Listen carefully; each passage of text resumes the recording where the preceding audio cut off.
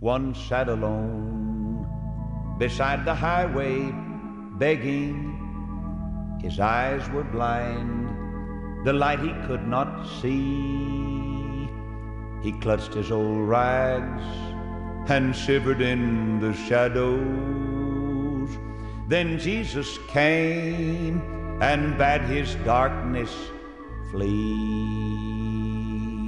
It's time to open the Word once again with Evangelist Lester Roloff on the Family Altar program. Glory, for all is changed when Jesus comes to stay. I was reading this morning in the book of Joshua, and I'd like for you to turn with me, please. And I want to talk with you about a man, I guess, that had every reason to give up, and he didn't. This man probably carried the heaviest burden of any man that I know about. He was a man that was sent into exile. But I've noticed this: the people that have gone through the hardest places usually are used the most by the Lord. Prosperity, sunshine, gentle winds, and breezes have never been the friend to grace. It's always been through many dangers, toils, and snares. The songwriter said, "I've already come. 'Tis grace that brought me safe thus far, and grace shall lead me home." Now, if all of you have your Bible, turn with me, please, to the book of Judges. Did I say Joshua? I want to go to the book of Judges this morning, and we're going to read the 12th chapter. The 12th chapter. And we want everybody, when they come here now, to get a Bible. If you don't have one, we'll get you one. Memorize the books of the Bible first. That may sound a little infantile, but we want everybody to memorize the books of the Bible, and then memorize one chapter each month. We'll never give up on that. And you have all the time in the world. If you'd spend as much time memorizing, you do sitting at the table, satisfying the growlings of the stomach, I imagine you could learn the Scripture. So be sure now. We offer no, and I'd like to say this: we never have guaranteed anybody any kind of a victory until you keep your promise. I mean, when you come here and say, "I'll never smoke again, I'll read the Bible every day, I'll attend every service, I'll cooperate with you spiritually," now that's all we expect of you. Surely that's not too much, is it? No. All we do it is for your own good. But I'll tell you what, don't let anybody ever leave here and say that the place failed until you've done what we ask you to do. Then I'd be willing to assume the blame. If you'd come in, just sort of, turn in all the filth and come in and pick up the Bible and start reading and praying. And if you do for us what you do for the doctor when he takes you to hospital, he can take a butcher knife, whack you open, and sew you up, and then operate on the operation before you leave, and you let him, and then you'll take everything he gives you. I don't care if he gives you a toe sack full of pills, every color in the rainbow, you'll swallow every one of them. Just take every one of them, and you'll go away, and the doctor said, "Well, I guess you'll never be well, but this is the best I can do." You'll go away and say, "I tell you one thing, I sure had a wonderful doctor. He didn't get me well, but I tell you, I got a great doctor." And yet, wouldn't it be something if you'd treat Jesus like that? But you won't. Most of us, we're too sorry, we're too depraved, we're too human, and we're not going to give Jesus credit and glory for nothing. You see, we don't offer relief, we offer remedy. That's the only thing. Relief never gets anywhere. The world's filled with relief.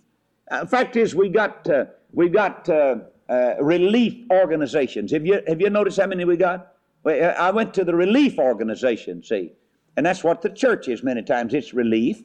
People go on Sunday morning, get a little relief. They go in there and say, "Now shoot me a tranquilizer." And so a little preacher gets up there and said, "If y'all will bear with me now, I'll bring a very brief meditation this morning." And it's a relief organization. Amen? Just getting a little relief, that's all. Fiddle, you ought to ride back and preach and holler, "Let's get the remedy. Let's get the remedy." I'm serious about that. My soul cries out on the inside for people to get the remedy. Not a matter. You can't get it anywhere else. You go to a psychiatrist and he said, well, you'll have to learn to live with it. I mean, it's just one of those things. I mean, you go to the doctor and he said, well, you are an alcoholic. Yeah, I drink every day. He said, well, it's a disease and we'll try to arrest it if we can. But I mean, there's no cure. You go to the Alcoholic Anonymous and the AAs, and bless their hearts, they'll say, well, once an alcoholic, always an alcoholic. I talked to a man the other day, and the fact is, he was the designee over at Raleigh-Durham, where I took my twin-engine rating flight check, when I got in the plane with him. And he said, I'm an alcoholic.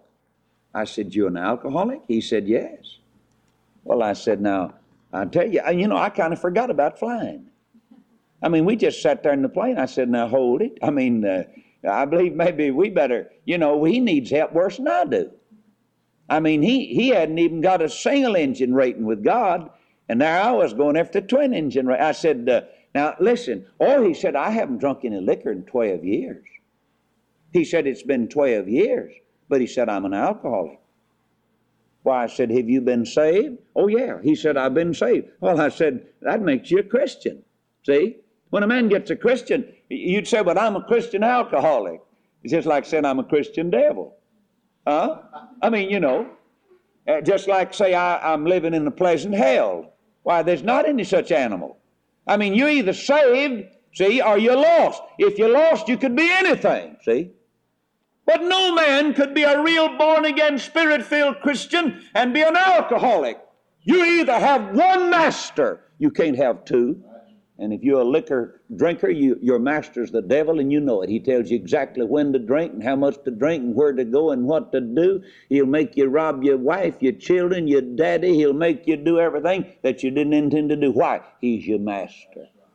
He's your dictator, and he's going to tell you what to do. I tell you, we ought to get mad at that booger this morning. You know that?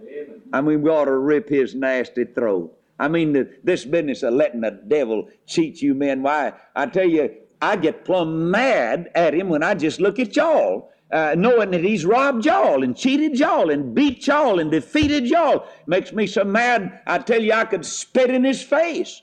And I don't know why you can't get mad. The Bible said, be ye angry and sin not. How long has it been since you had a real mad spell at the devil?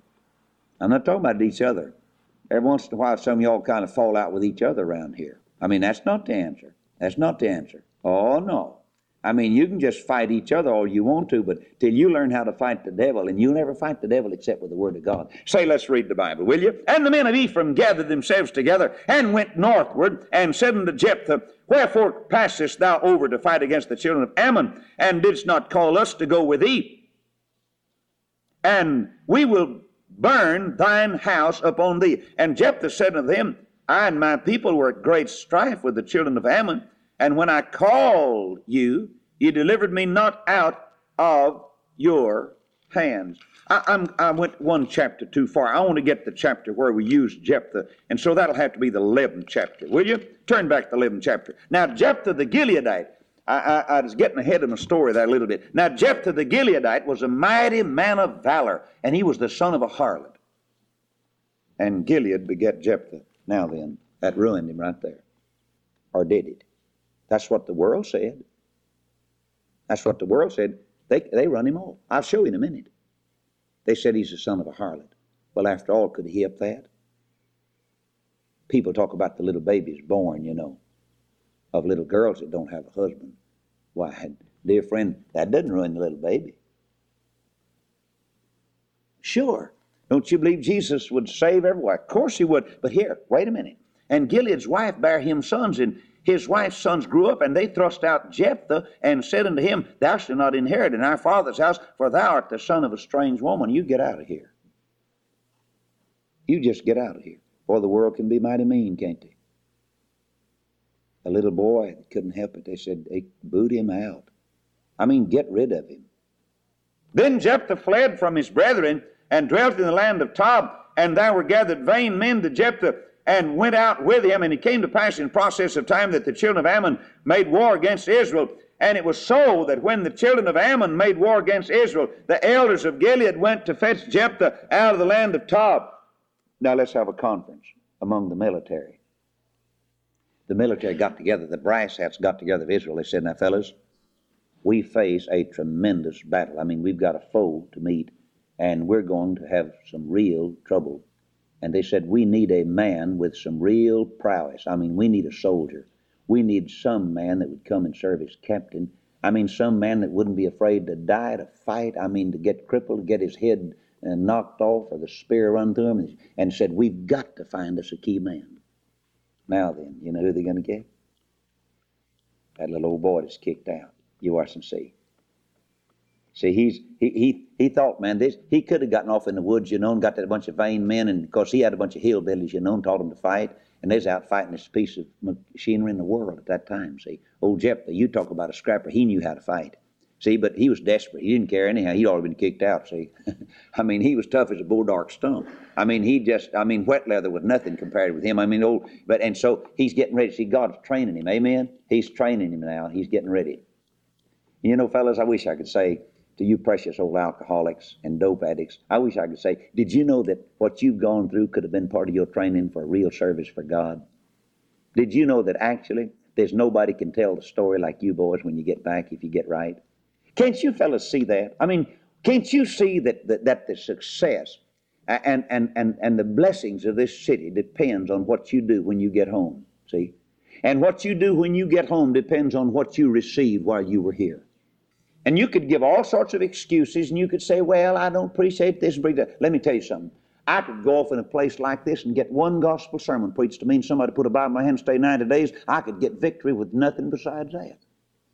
I'll guarantee, just help one time. Just one time somebody come and say, look here, you got cancer? Yeah, here's the remedy, take it. I'd swallow her down. And he said, now stay here and recuperate for 90 days and rebuild and read the Bible, because this is going to be the right kind of food for you. And I'd memorize much of the Bible. I'd go out of here with my fist balled up in the devil's face and hit a lick for God. That's all you need. Don't you come telling me. I mean, you sit around, you know, argue and fiddle and do nothing and lounge around, and no wonder you don't get the victory. I tell you, get in the Word of God. I mean, if it's your life, it's your soul, and Jesus is willing and able and ready to give you the victory. And they said unto Jephthah, come, be our captain, that we may fight with the children of Ammon. Captain. You mean you won't? Why, listen, he wasn't even a buck private when he got kicked out. See? Why, he couldn't even fight in their army. And he said, want you to be the captain. But I tell you what, old Jephthah's not going to be taken in just by a bunch of sweet talk. I mean, they're not going to out-slick him this time, see. Old Jephthah, he knows he's a soldier now. And he's got his old hillbillies out there, see. And he knows that he can fight his way through and make his own living. But he said, wait a minute. He said, wait a minute. He said, I've been kicked out once, and that's enough. He said, now when we get through the battle, he said, what about it?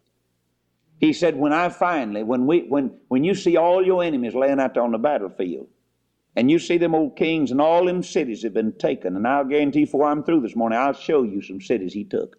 He said, now when I get through taking all the cities and we get to victory, then what? Am I going to get the boot again? Well, these brass hats looked at each other. He said, think it over, brethren. He said, I'm not going to go one step. I'm not winning any victories for anybody that's going to kick me out. I want to know if I'm going to be captain when it's all over. I don't mind being captain. I'll take your job. I'll be your captain, and I'll fight if I get myself killed. And if every one of my men die, we'll fight. But I want to know when the battle's over, who's going to wear the crown. Amen. I tell you, I think he's right. I think he's right. I think he was weary of living in the bushes. I think he's tired of living out on the old weed patch. And I think he wanted to have a home just like anybody else. And so Jephthah said, and I tell you, they said, oh, I tell you what we'll do. Brother, you'll be one of us. I mean, you're in to stay this time. Jephthah said, attention! Boy, and he called them men and he said, let's go. Let's go. Now then, I want to talk to you about a man who paid the price. This is him right here. This is he right here. His name is Jephthah. Jephthah knew that he had a supernatural task. He had a supernatural task. Jephthah had sense enough to know that he could not win without God's help. He might have been the son of a harlot. But he'd learned somehow that God had to help him. And he made a contract with the Lord. And he said, Lord, he said, I've got a lot of battles to fight, and I'm going to need heaven's help for this tremendous task. And Jephthah said, I want to promise you something, Lord. I'll give you the first thing that meets me when I get back home. I long to go home. I want to be home. I want to get back. I think one of the desires of every soldier is to get home. He wants to get the war over and get home. I mean, every soldier boy, I suppose, is fighting for maybe two things, and that is to protect his nation and to get the war over, but then to get home. He wants to get home. I mean, there's a sweetheart waiting there at the train station or the terminal, or there's at the bus station. I mean, there's somebody, there's a mother, there's a daddy. And I'll tell you, I used to be around the airport, and back in when they were going by buses and by trains, you remember? And boy, you'd see them stand around, and they'd hug each other and bid goodbye to the boys. And the sweetheart would be there with the family and so forth. But there's one thing they look forward to, and that's to get them to come home. I want to go home. Of course, one of the saddest things, and I made it again this week, is many of them come back in worse shape than they were when they went. They come back confirmed alcoholics. If Uncle Sam had had one thimble full of sense, he'd have never let beer and liquor get around our soldier boys. Oh, I never will forget that lady. Oh, she wrote President Roosevelt, or one of the presidents in time of war, a letter. And she said, I'm giving. And this letter was printed. She said, I give my boy, and I gladly give my boy. I gave birth to him. I carried him 9 months and went through the valley. I've loved him. I've built him a good body, and he's strong and able. And said, he's in the very glow of youth. And said, his mind is keen. And she went ahead and, like any mother, talking good things about her precious boy. And she said, listen, I want you to have him. You've called for him. I'm going to turn him over to you. And said, if you send him to the remotest place on earth, if he comes back with his fingers frozen off, said, I'll nurse him. I'll take care. Said, if he comes back with both eyes gone, said, I'll be his eyes as long as I live. She said, if he comes back with one leg, I'll help him. With no arms, I'll feed him. I mean, she went on, but she said, if he comes back to me an alcoholic or a dope addict, I'll never forgive you. I'll never forgive you. Said, if you put that stuff around my boy that never touched any of it, and he comes back home tanked up on that kind of stuff, said, I'll never forgive you. Pretty potent letter. But I believe she had a right to say it. But I tell you one thing, we've got some presidents, and we've got some political leaders, and we got some people that's going to give a mighty big account one of these days. I mean, they're going to have to meet the bill one of these days. And so, really, while we're winning the war, we'll lose in the main war because we're losing at the home front. Jephthah said, am I going to be captain when it's all over? And they said, yes, you will. He said, all right, Lord, I'll make a covenant with you. I'll give you the best thing, the first thing, don't make any difference what it is. When I get back home, I mean, when the battle is over and when I come marching home, he said, the first thing that meets me, I'll give it to you as a sacrifice. Now, he's desperate. Did you know that? Now, folks, you better be careful what you promise God. Just be careful. Now, listen, don't be afraid to promise God anything. You see, we got a bunch of cowards who say, we got a bunch of people say, well, I tell you, it's 1st of January, I'll never make a resolution. Well, you're a coward. Well, I've made so many, didn't keep them. You're a coward. You're just a coward. I mean, you're just a big sissy. You'll never find this preacher satisfied with the accomplishments of the past. I never will be. And I mean, I want every one of you.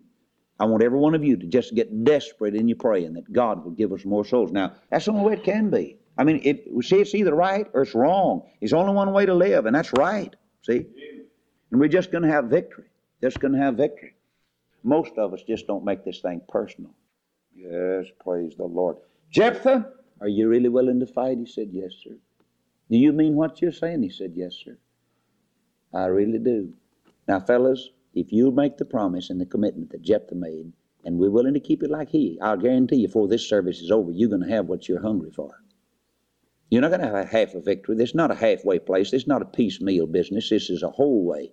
We're going to get Jesus is the whole way, not a half a way. He's the whole way. He's the way all the way in to heaven. So Jephthah goes to fighting. He goes to fighting. And I want to show it, verse 33. I'll show you how many cities. And he smote them from Aroer, even till thou come to Minnith, even 20 cities. You think about it. That old Captain Jephthah, he moved into 20 cities and laid every one of them to the ground. 20. Actually, if you'll study that a little bit further, he captured over 20 cities and did not suffer one defeat. He took every city. He carried out his complete assignment. And when he got his last city, and I mean they'd thrown up the flag and surrendered, and Jephthah with his men and the soldiers that had followed him and cooperated with him, and they said the war's all over. It's all over. And they said, Captain Jephthah, I don't know where they had maybe a military service and put the oak leaf cluster on him and gave him a bunch of medals, but they said, now then, what do you want to do? He said, I want to go home. I want to go home. He said, if the battle's over, amen, I never want to go home till the battle's over. I want to win every battle I'm supposed to win. No matter how homesick, or how weary, or how tired. I don't want to leave a foe standing.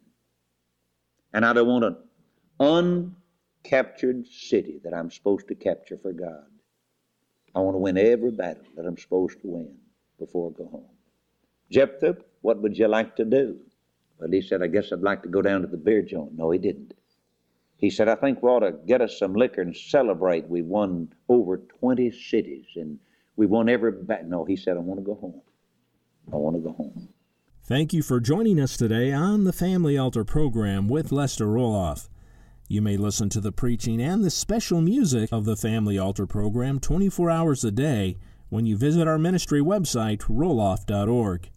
We love hearing from our listeners. If this broadcast has been a blessing to you, please write to us at Roloff Evangelistic Enterprises, P.O. Box 100, Fort Thomas, Arizona, 85536. Again, that's Roloff Evangelistic Enterprises, P.O. Box 100, Fort Thomas, Arizona, 85536. This broadcast is made possible by the prayers and financial support of listeners like you. Thank you for partnering with us, and remember that Christ is the answer.